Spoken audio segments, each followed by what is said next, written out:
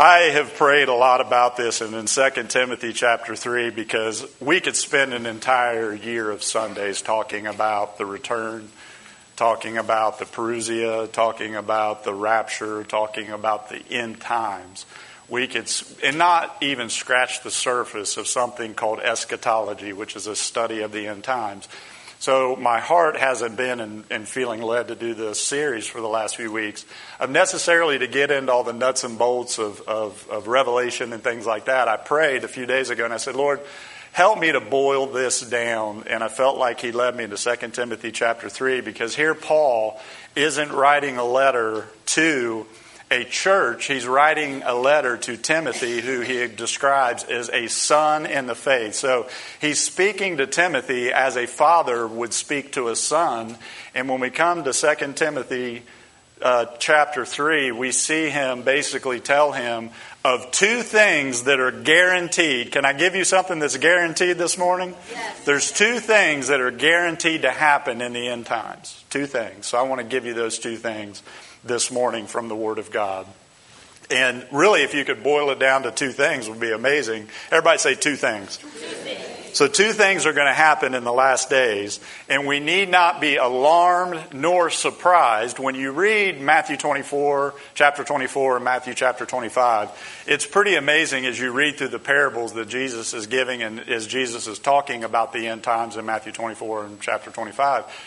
Not just there, but many other scriptures that Jesus dealt with this subject. But in those, one thing that has always stuck out to me was the surprise of certain characters in the parables of surprise that, oh, we're supposed to have oil. Or there was a surprise that they were supposed to be dressed a certain way for the wedding feast. And so I don't want this church that I am responsible for as the shepherd and the pastor to be taken off guard in the times and days that we're living in, because I just kind of have a simple thought when it comes to teaching on these subjects. If I step back in the last, say, 6, 8, 10 months, a year, 2 years, if I step back and say, what in the world is going on? I know some of you have to be asking the same question. And these two things that I'm going to give you today will shine a light that Paul was talking to Timothy about how Timothy needed to be furnished for every good work, and that there were two things that he said would mark the condition of the end times and the last days. So today let's look at 2 Timothy chapter 3. We're going to start down in verse 14 and read through verse 17. This is the word of the Lord. But you must continue in the things which you have learned and been assured of, knowing from whom you have learned them, and that from childhood you have known the Holy Scriptures, which are able to make you wise for salvation through faith which is in Christ Jesus. Verse 16. All Scripture is given by inspiration of God and is profitable for doctrine, for reproof, for correction, for instruction in righteousness, that the man of God may be complete, thoroughly furnished for every good work. And it goes on to say that in 3, 12, and 13, look back up just a little bit. Yea, all that will live godly in Christ Jesus shall suffer persecution, but evil men and seducers shall wax worse and worse, deceiving and being deceived. Father, for these next few minutes and moments, as your presence is already present here, Lord, we pause and acknowledge your presence. We pause and understand that right now in this moment you're closer than the very air that we breathe, that your anointing is present here, God. So I ask that anointing would help me teach all things, would help me minister the word of God, not from myself and from a place of flesh, but a place of spirit. Give the people of God ears to hear what the Spirit of God is saying to His church in this time, in this hour. Lord, we're living in sobering, dark, difficult times. But Lord, we also acknowledge this morning that we serve a God who overcome death, hell, and the grave.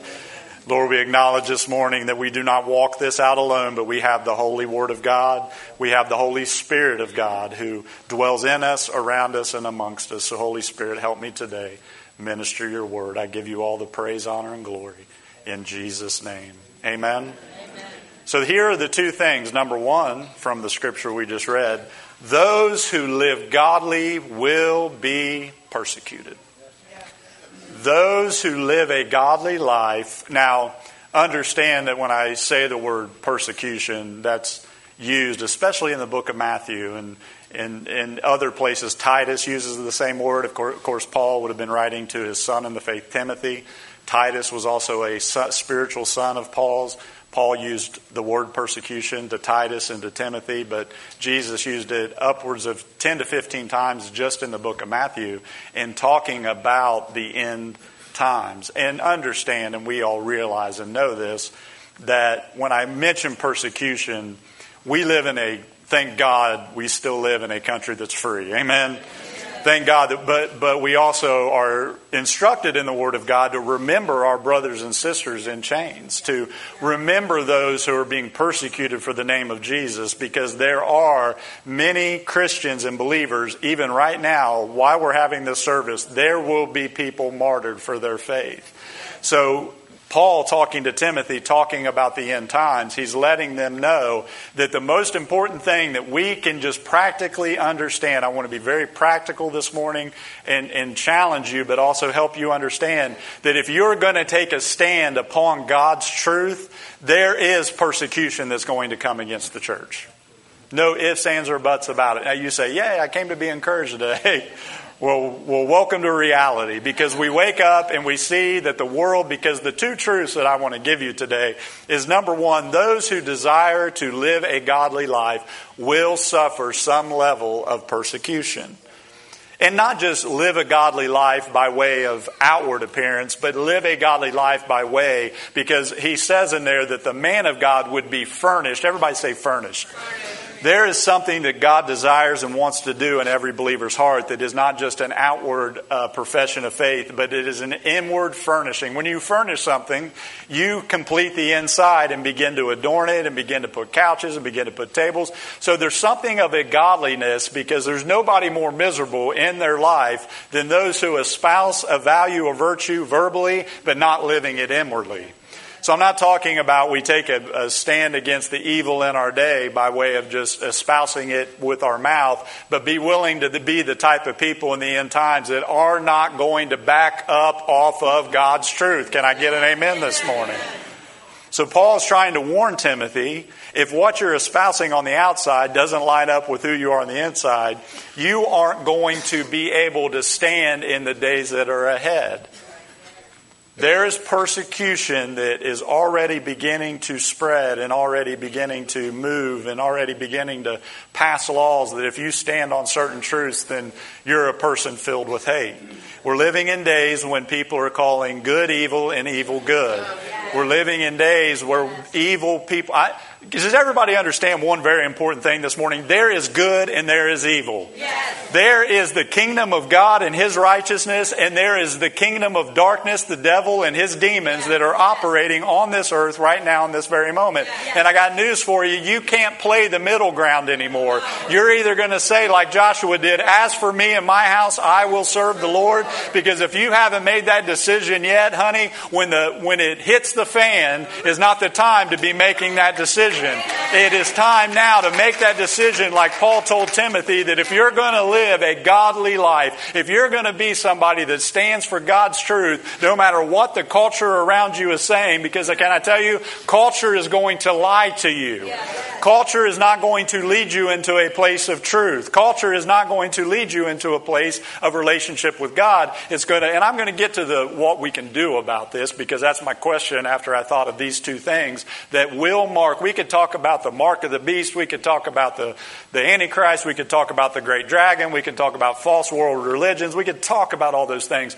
But I believe that to prepare a group of people for what's ahead, we need to have something inside of us that says that the hatred for true Christian and Christianity is only going to increase as the day gets closer. And that's the warning that Paul had for Timothy, that if you desire to live a godly life, then you're going to suffer persecution. I have a situation in my life right now, and not to go into a bunch of detail for the sake of time, but I have come to a conclusion. I could be completely wrong, but when you are a pastor, when you are somebody that has Christian-centered church, if you have Christian and church on your paychecks, and I had to submit those to a bank for a loan, and I thought to myself, with as much grief as they're giving me, There has to be something more. There's a spiritual. In other words, if you take a stand and there's something Christian on you and something that you espouse to say, no, those are my convictions. Listen, there are people out there that are set out to do you harm. Yes.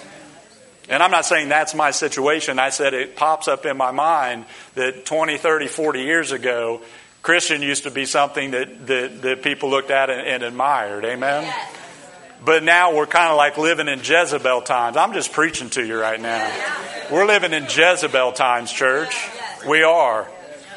That when the prophet came back into the throne room, they looked at the prophet who had called down fire from heaven and killed all the false. And if you want to talk about false prophets, if you look at that story, there are over 800 false prophets and one person speaking the truth.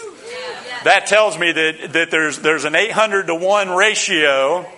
But we need to be people that understand it doesn't matter who's telling the lies and not speaking the truth. If we'll take a stand on God's word, He will answer by fire for His people. He will, church. So say two things. So not only will persecution begin to increase and arise, he's telling Timothy, just be prepared for this. Be furnished as a godly man. Be ready, be prepared. Stand in the day of evil. And having done all to stand. And the second thing is, it says, evil people will become worse and worse. Yes. Verse 13, but evil men and seducers shall wax worse and worse, deceiving and being deceived. This is a guarantee. Evil people are going to get worse. I don't expect you to celebrate that. Amen? Because there's nothing to celebrate about that. That word wax literally means a gradual moving towards more and more and more debauchery, more and more and more evil. And literally the picture that's painted there in the original language is somebody that's a pioneer of something. So if you think in this terms, when we settled this country, people began to move west and they began to cut through the brush and they began to clear land, and they began to pioneer into areas that had never been settled and never been lived in before. And I'm sure as they moved into greater areas that were less and less populated, there was dangers. There were worries of battles and worries of things jumping out of the woods and all those types of things. Now, if that's painted in a positive light, that's something to look up to. But the word picture here are evil people who are literally becoming inventors of something evil that we've never even seen before. You say, where does it say that? Romans 1 chapter 30. Look it up and read it. Romans 1 chapter 30 begins to say that in the end times that there would be people who invent new ways of doing and being evil, church. So when scriptures like this tells us that in the last days that the godly will be persecuted and that evil men will actually begin to pioneer evil, you may say like me, man, what is going on in the world around us? There are people, if people could sit in a lab and actually create something that would have taken thousands of years to evolve, are you listening to me? And they can engineer stuff and release it upon the world, and I'm not going down the rabbit hole of conspiracy theories, y'all. I'm just telling you we're living in evil times where evil people are doing evil things. And I say to myself, why? What is going on? And I'll tell you what's going on. Revelation 12, verse 12 says that as the devil, Satan, Lucifer, the great dragon, are you hearing me? As he knows his time is short, he has more anger, he has more ammunition, and he has more of a desire because he says he has come down with great anger because he knows his time is short. So not only will the godly, two things I can guarantee about the end times is the godly people who take a stand on God's truth, there will be persecution that comes our way. And second thing is that evil people wax more and more and more evil. Because the Holy Spirit began speaking to me a few weeks ago on this very subject in this. Deception comes from the devil, right? He's the deceiver. He deceives. But listen to me now. We are living in delusional times. We are living in times where we step back and say, how could you possibly even think or believe that? And we need to step back and understand that deception comes from the enemy, but delusion is allowed by God. There are sins that people used to blush at that are being paraded openly all the time. And we are being, let me take that back. We're not being asked to approve this. We are being demanded that we have to join this religion. That's exactly what it is, too. It's a religion of listen, it's not deception anymore. There are people out there that are deluded by the enemy. And read the book of Romans, chapter 1. When you finally give yourself over to something, God finally says, if that's what you want to give yourself over to, so you say, boy, this is really encouraging. It is encouraging because I believe with all my heart the darker it gets, the more that God's light will begin to shine through the United States of America. And you guys know me. If you've been here in this church any length of time, I believe with all my heart we have the best message because we have a God that redeems and restores broken humanity. We have a God who will pull people up out of the stuff that they're in and set them on the rock of God's. There's nobody beyond God's grace. There's nobody beyond His redemption. There's nobody that's beyond being pulled back up by our God. I'd pastored a young adults group for years.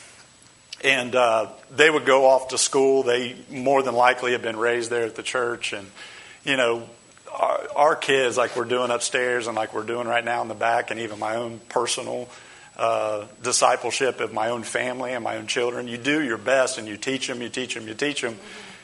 And again, please hear me with the spiritual ears this morning. And then we send them off to secular school, colleges, and they come back just completely twisted and messed up. That's what I experienced. I'm not talking about your experience. I'm talking about my experience. 18 years of discipling you in the Word of God and 1 hour of your philosophy course at Louisiana State University completely messed you up.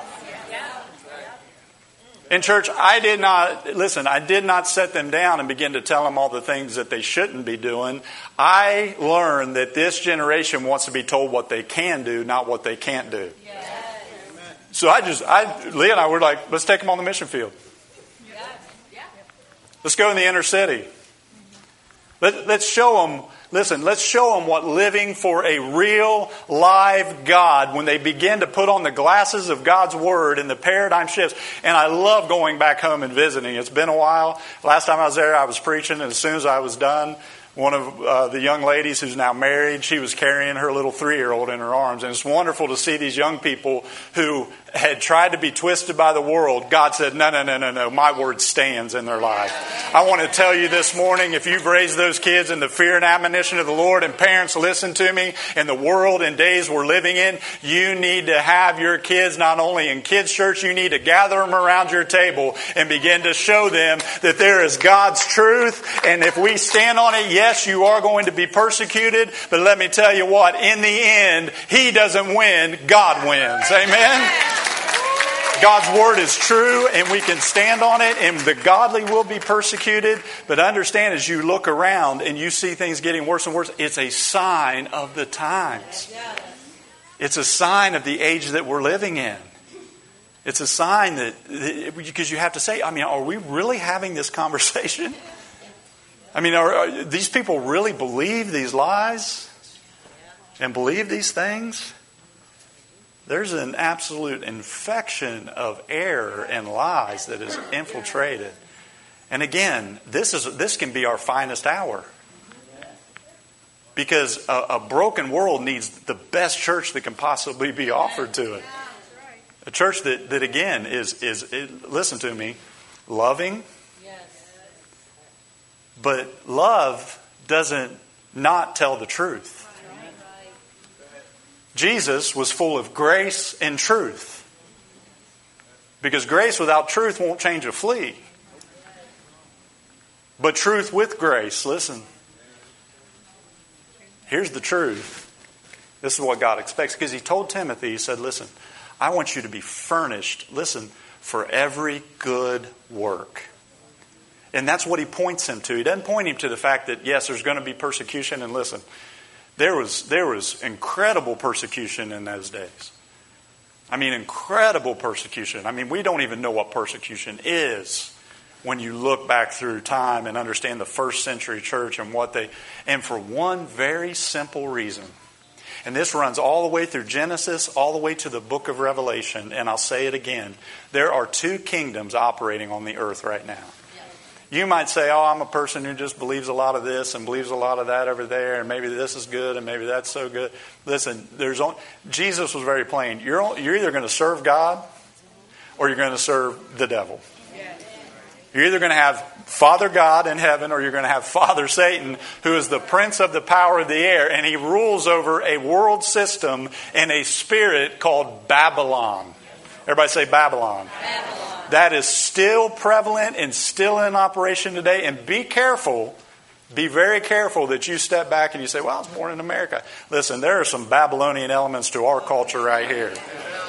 You hear me? So we need to be wise. We need to be discerning. We need to step back and say, God, don't let me get caught up in that system, because that system we see in Revelation is under God's judgment. And the reason they were so persecuted in the first century, here it is because Caesar, that ruled Rome, said that he was not only human, but that he was a god. So Christians, we understand that you believe in a guy who died on a cross. We don't get that. Listen, the cross is foolishness to those who are perishing, but the power of God to us who believe. It may seem like foolishness to the world, but it's the power of God on display. And they said, come on. You guys can have your services and you can do your thing and come together and pray and sing to your God, but we just need you to bow down to Caesar. No. And what got them in trouble is they stood and said, we are good Roman citizens. We pay our taxes. We work in the hospital for the sick. We love our neighbor. We are self-sacrificial in our service to God, but we will not bow our knee to the God of this age, because they knew and understood that the God of this age is already under God's judgment. It's already being judged from all the way back, all the way to the end of Revelation. So my point this morning is, even though that we will face persecution, whatever level that is, especially living here in this country, I don't know. But I do know this. This old boy has told himself lately, it's time to take a stand on some truth. It's time to take some stand on what God says rather than what our culture is saying. Because that's basically, we're going to look at Daniel here in just a minute, and that's basically what was going on with Daniel and those who were in Babylonian captivity. There is a world system that is still in operation. It is still influencing the entire world. It's influencing our country. And Daniel, Shadrach, Meshach, Abednego, all the people in this story, what you need to understand is, when I preach things like this, the first instinct is, well, I'm going to just huddle up and bunker up. You know, I'm just going to hide in my house until the Lord comes back. We are a hospital, not a bunker, y'all. That's the Church of Jesus Christ.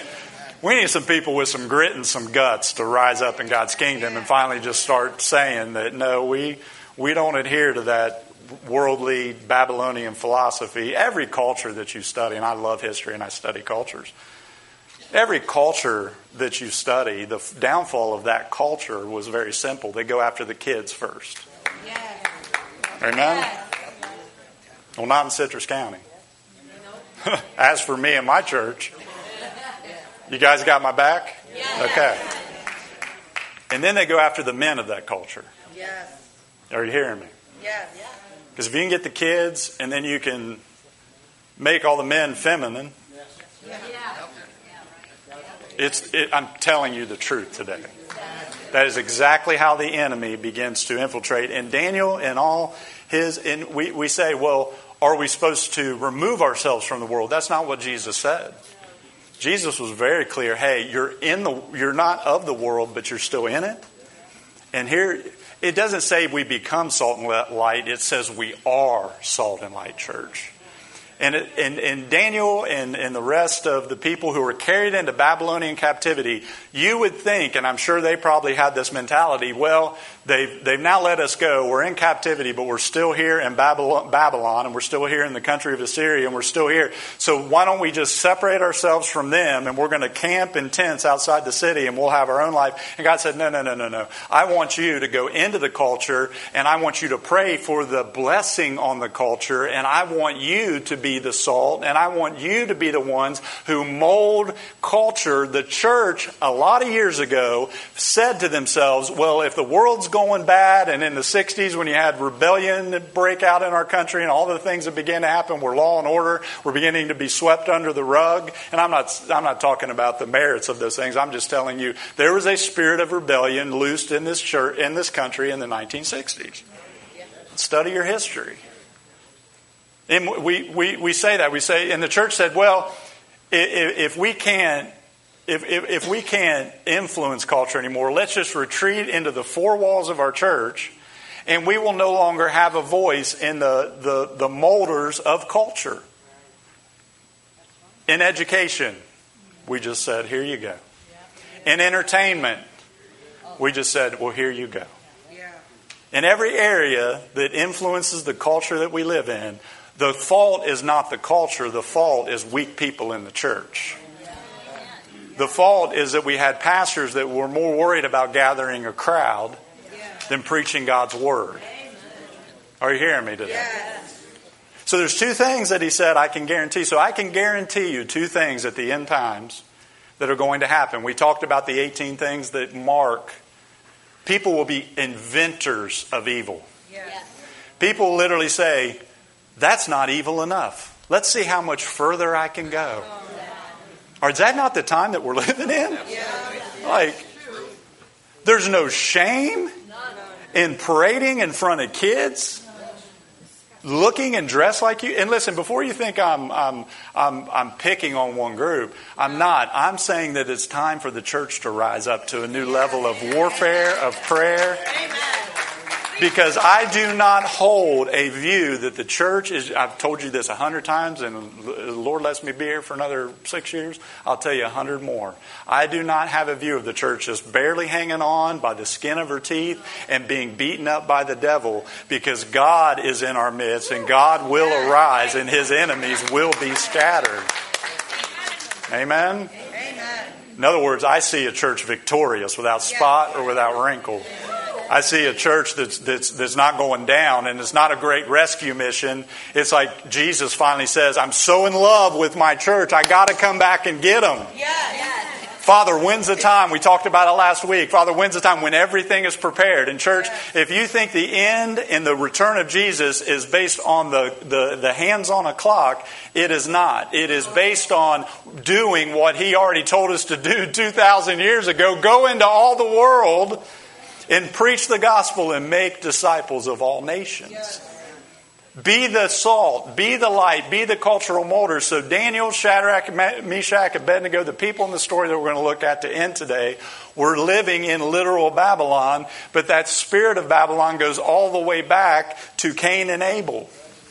It goes all the way back to leaving the presence of God. It is a whole system of entertainment, of economics, and religion that is in the world and has been in the world for thousands of years. It is not going away, but we as American Christians have done a very poor job of recognizing where the enemy is operating. Because if you think he shows up with a pitchfork and horns, honey, let me clue you in. He's an angel of light.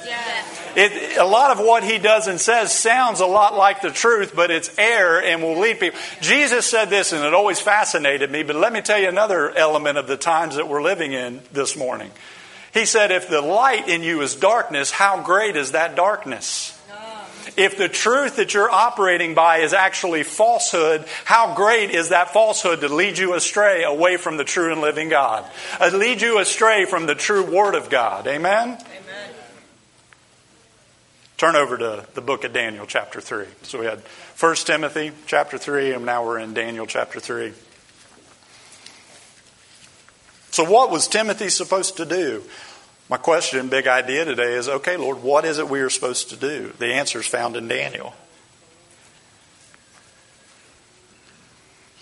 Listen, we have a choice in our personal lives, in our homes, with our families, okay? You can either set the culture or you can be molded by the culture. Amen? We either be a thermostat or a thermometer. That's the truth. Jesus said it this way, be a light on a hill, be the salt of the earth.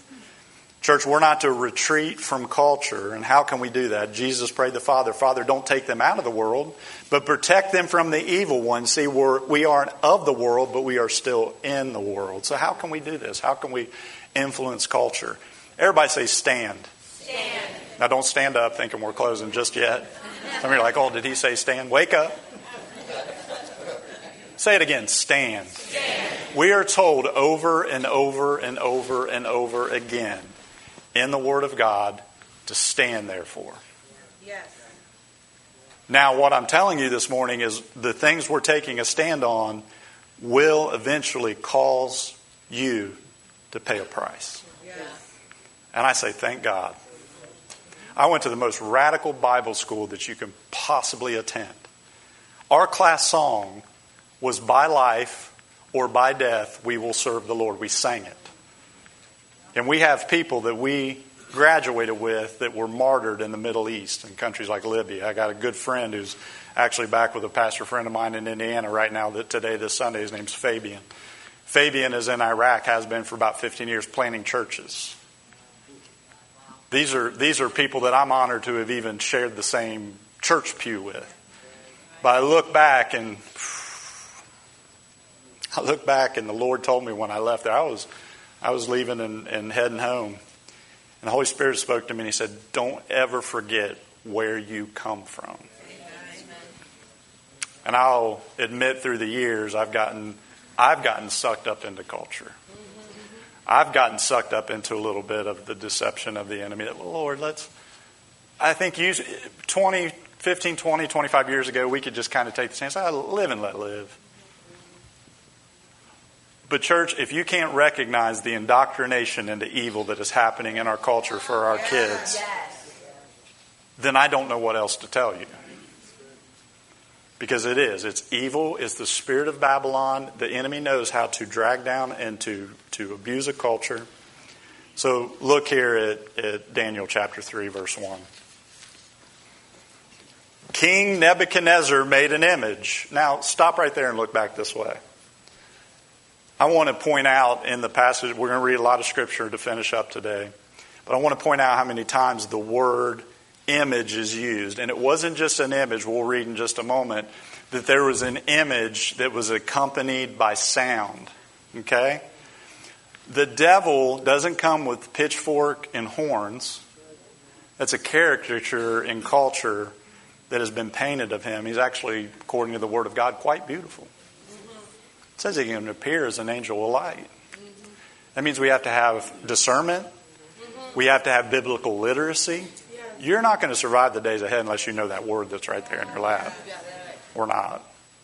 But we have biblically illiterate Christianity in the United States of America.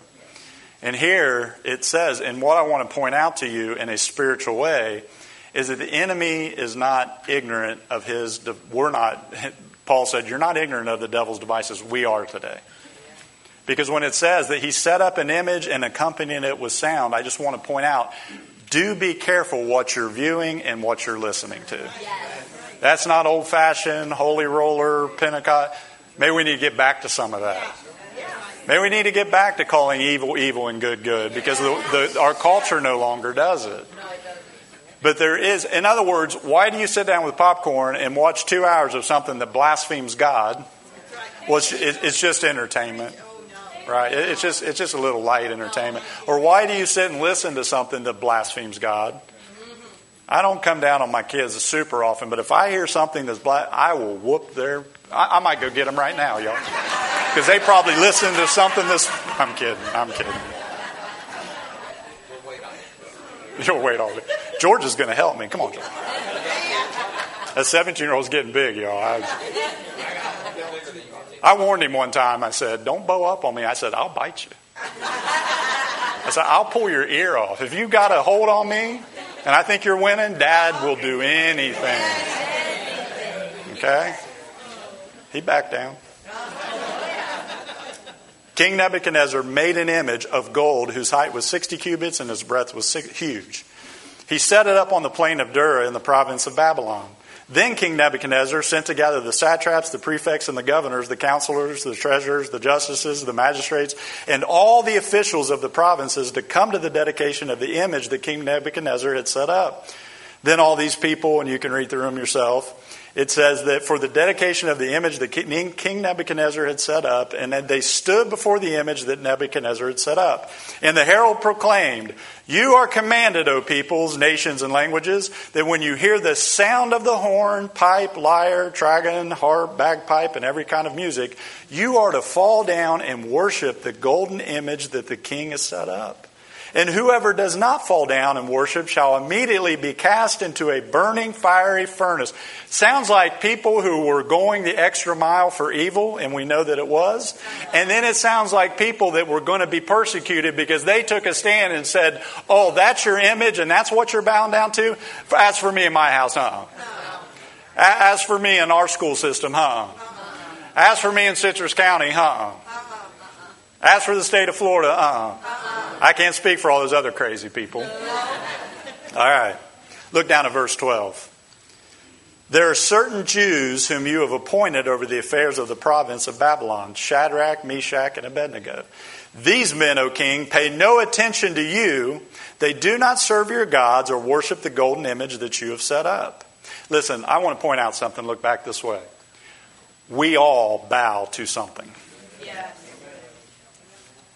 And the way that Jesus said you could discern what it is that you're bowing down to is where does your time, your talent, and your treasures get invested in. Because when you read Revelation and there's persecution on the earth, wrath is being poured out, and you read the book of Revelation and you see heaven rejoicing that Babylon the Great has fallen, that the great enemy of God has been judged and has fallen, and God is winning and God is going to win. There's celebration in heaven. It says the people on earth were crying and weeping at the fall of Babylon. Today you could say, what am I bowing to? If things were to fall apart, would you be crying or rejoicing? It's that simple. Because we all bow to something, and for us to, Jesus said very, very plainly, listen, if you want to know where your heart is, where's your treasure? Store up for yourselves treasure in heaven, where moth and rust and thief can't destroy. Because where your treasure is, there is where your heart is. The reason that Shadrach, Meshach, and Abednego could say, we're part of this community, we pray for His peace, we have worked our way up to a place where we actually administrate your administration, O King, and we're good citizens and we do this, but there's one thing we will not do. We will not bow down to what you're putting in front of us. And it finally came to a place where it was going to cost them something. So if you want to know what you're connected to, do you weep when the stock market crashes? Because you ain't got no stock. No, I'm kidding. It's like, you got no money in it anyway. Because to evaluate where our hearts are, you just simply say, where's my treasure? What do I invest my time in? So how do we stand in this day? What do? We do exactly what Paul told his son in the faith, Timothy, talking like a father to a son. Like I would sit down with my kids and say, guys, I know what you get shoved down your throat every single week. I know what the spirit of this age is telling you, but let me tell you God's truth. Because to stand firm and to take a stand in this day, it's going to take courage. Listen, courage is not a lack of fear. When I stand up here and half-jokingly say that I will probably, more than likely, within the next 10 to 15 years in this very country that we live in, will probably get accused of espousing hate speech because I took a stand on God's Word. And they're probably not more than likely going to come in and get you. And so when I say those things, knowing that it very well could happen and head that way in our country with the way things are heading, I don't say that with, I'm like, man, I don't.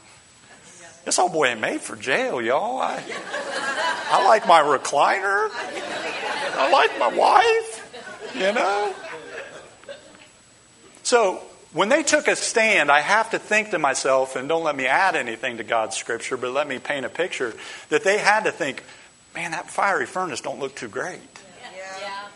They didn't like, yeah, put me in there. They're just like, look, we're not going to bow to that. And listen to me. Listen to me. This is the key. This is the key. They said, our God's able to deliver. But even if He doesn't, that's called faith. If the church could rise up with faith in our lives and in our hearts, listen, because faith is contagious. People taking a stand upon God's Word, listen, we think it would have the opposite effect in our culture. Listen, it would have the effect of other people standing up and saying, whoa, whoa, whoa, whoa. You're not going to get our kids. No.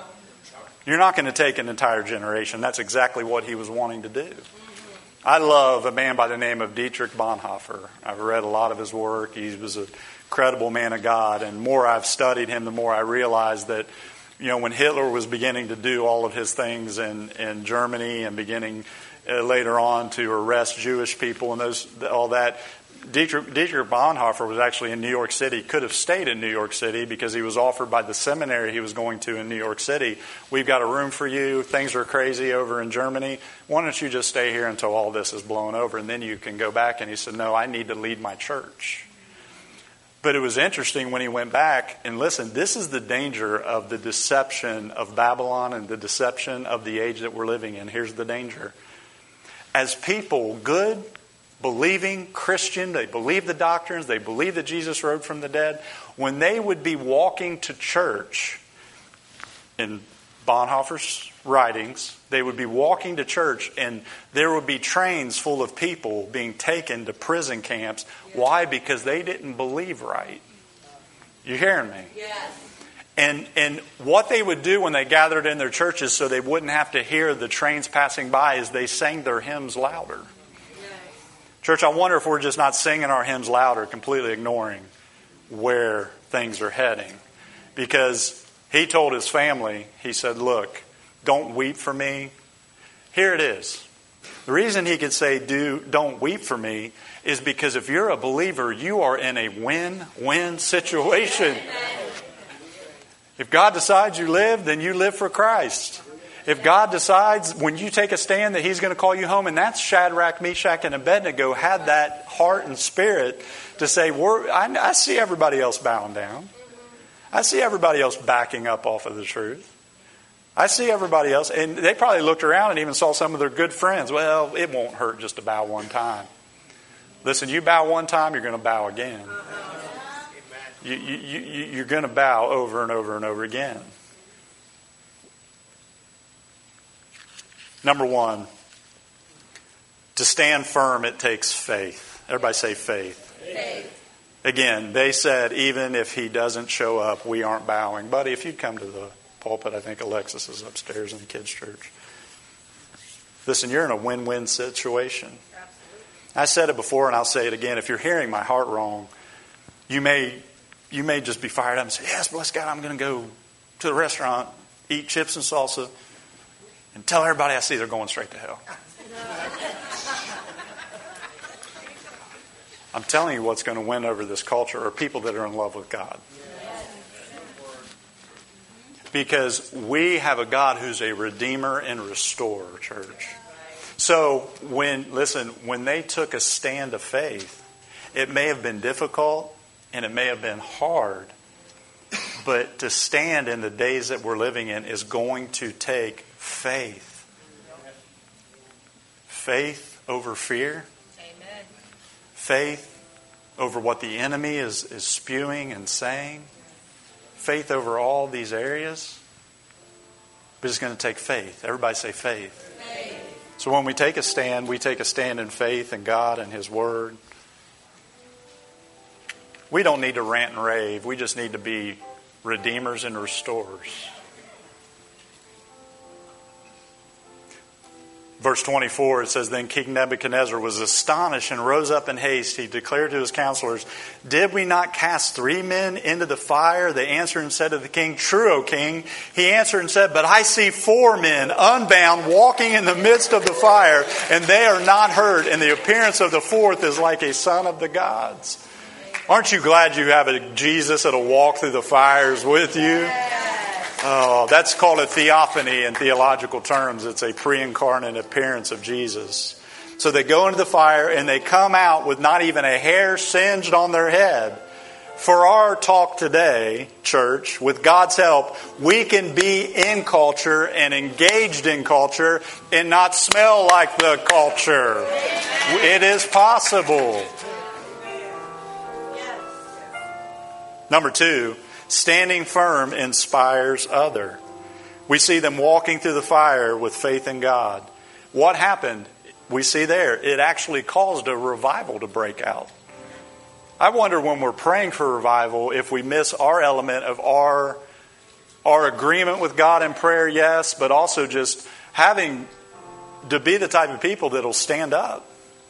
Because it will cause others to look and say, hey, they serve a God that's a redemptive, restoring God. They got promoted. So the thing that you're facing today, Jesus is with you in that fire, whatever it is. You need to understand that the purpose of the fire is to burn off bondages and sin out of your life. And you need to understand that God's desire for you through whatever you're walking through today is to promote you to a new place. God's called this church for much more than just having services. Amen. He's called this church to know God, to grow in faith with Him, and to go into all the world. We have people right here that have been raised up and sent out on the mission field in Spain and Northern Africa. And got people coming down the pike that desire to be used by God on the mission field. We have wonderful people right here that minister all over this community. And that's salt and light. That's taking a stand. Because we also live in a world that looks at other people and just demeans them and says, oh, you're no value. Listen, everybody you come into contact with is Jesus with skin on them. When you read Matthew 24 and chapter 25, the surprise part was always evident in there. And one of the surprises was with the sheep and the goats, and they're like, Lord, when did we do that? Because there becomes such a love for God that you're just naturally just sowing into everybody around you. And not only can our faith cause other people to stand up, but our faith, number 3, will also help us to stand in prayer by say prayer. Stand up with me today. So let's do with our feet what I'm actually saying to do with our lives. Because church, the place that this old boy, and this is as simple as I can make it, when it comes to cultural issues, probably 92% of them don't amount to a hill of beans. It's just things for Christians that you're being fed as much propaganda as what the other side's being fed. Yeah. Are you hearing me? Yeah. Okay. It's truth. Yeah. Because we have not done a very good job of understanding the differences between preferences and convictions. Yeah. I talk to people often and they're like, well, bless God, I sit on the same row with so-and-so. And bless God, I saw them the other night and they were doing such and such. It's like, I've learned a long time ago, I've got a lot of preferences, but I only have a handful of convictions. You say, Pastor, how do I tell the difference? A conviction is something I'll die for. If somebody came up to me and said, stuck a gun in my face and said, do you believe in pre-trib rapture, mid-trib rapture, or post-trib rapture? They're like, dude, I can make an argument for all 3. Please don't shoot me. They stuck a gun on my head, up to my head and said, do you believe that Jesus Christ is the Son of the living God and He paid for your sins? I'd say, Yes. Pull away. Because we need to get back down to a root of our convictions and doctrine of the church, of the things. And listen to me, where this old boy will get riled up in the spirit, because listen, we're not going to win this battle through anything besides getting on our knees and crying out to God. Yes. This should generate us to pray all the more. And I don't mean your quiet time. I'm talking we need a church that rises up finally with the Word of God in our mouth, Yes. and the Spirit of God on fire inside of us, and begin to declare over our county, over our schools, over our families, that the devil has had a heyday long enough, and there's a church that's rising up and taking a stand. When the places of culture intersect with my God and His Word, that's where I'm going to stand. And I'm not backing up off of it. So we can take a stand. We can begin to pray. We can stand for our purpose. Because the enemy's going to try to push you off of your purpose. 1 Corinthians 15:58 says, "Therefore, my dear brothers and sisters, stand firm. Let nothing move you. Always give yourselves fully to the work of the Lord, because you know that your labor in the Lord is not in vain."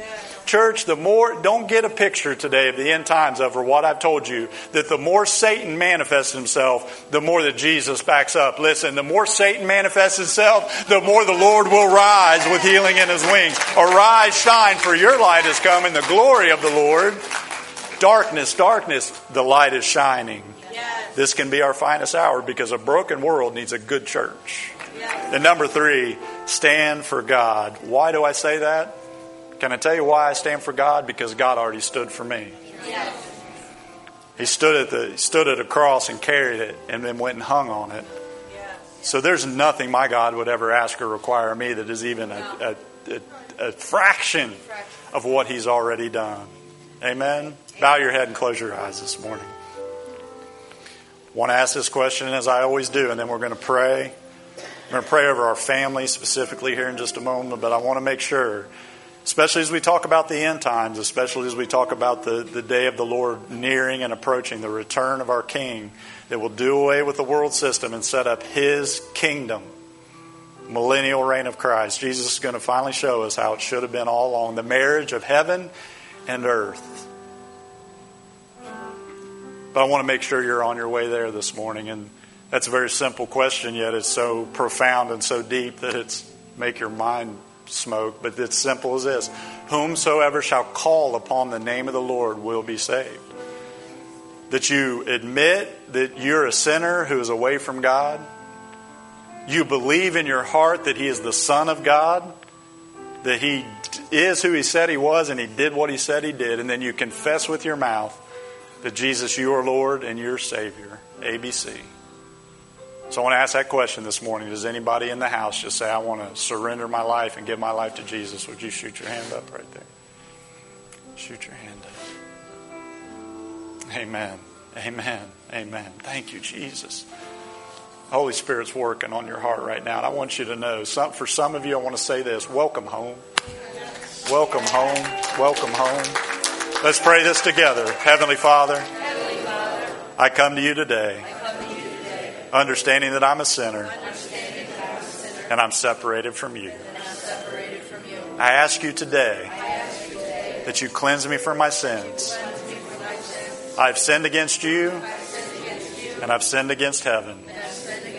I ask you to forgive me, wash me clean. I believe that you're Lord and I believe that you're Savior.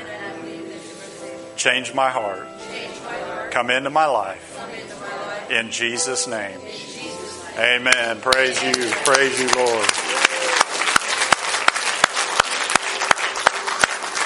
Two quick things. We're going to pray over our families, and I'm going to dismiss you with a blessing. Two quick things. If you've got young kids in here, big mistake that I made because cell phones and iPads were just coming down the pike. I'm going to tell you my mistake. When you just hand your kids something that has access to the evil that's out there in the world, be careful. Some of your kids are going to come kick me in the shin later on. They're like, why'd Dad take my phone away? There's evil, and they're after a generation of our kids. So, Father, in Jesus' name, we pray over our kids. We pray over this church. We pray that it would literally be a strong tower and the righteous would run into it and be saved because your name is lifted up over this house, the name of Jesus Christ. It's the only name we need and it's the only name under heaven by which we can be saved. So God, we declare the name of Jesus over our families, over our children, over our grandchildren and our children's children. Father, we pray that there would be a commanded blessing and legacy over our kids, that you would help us raise them up in fear and admonition of the Lord, that they would be the Shadrachs, Meshachs, and Abednegos of their day. Put them in places of influence, God. Put them in places where they would be in the company of kings and leaders and speak boldly the word of God.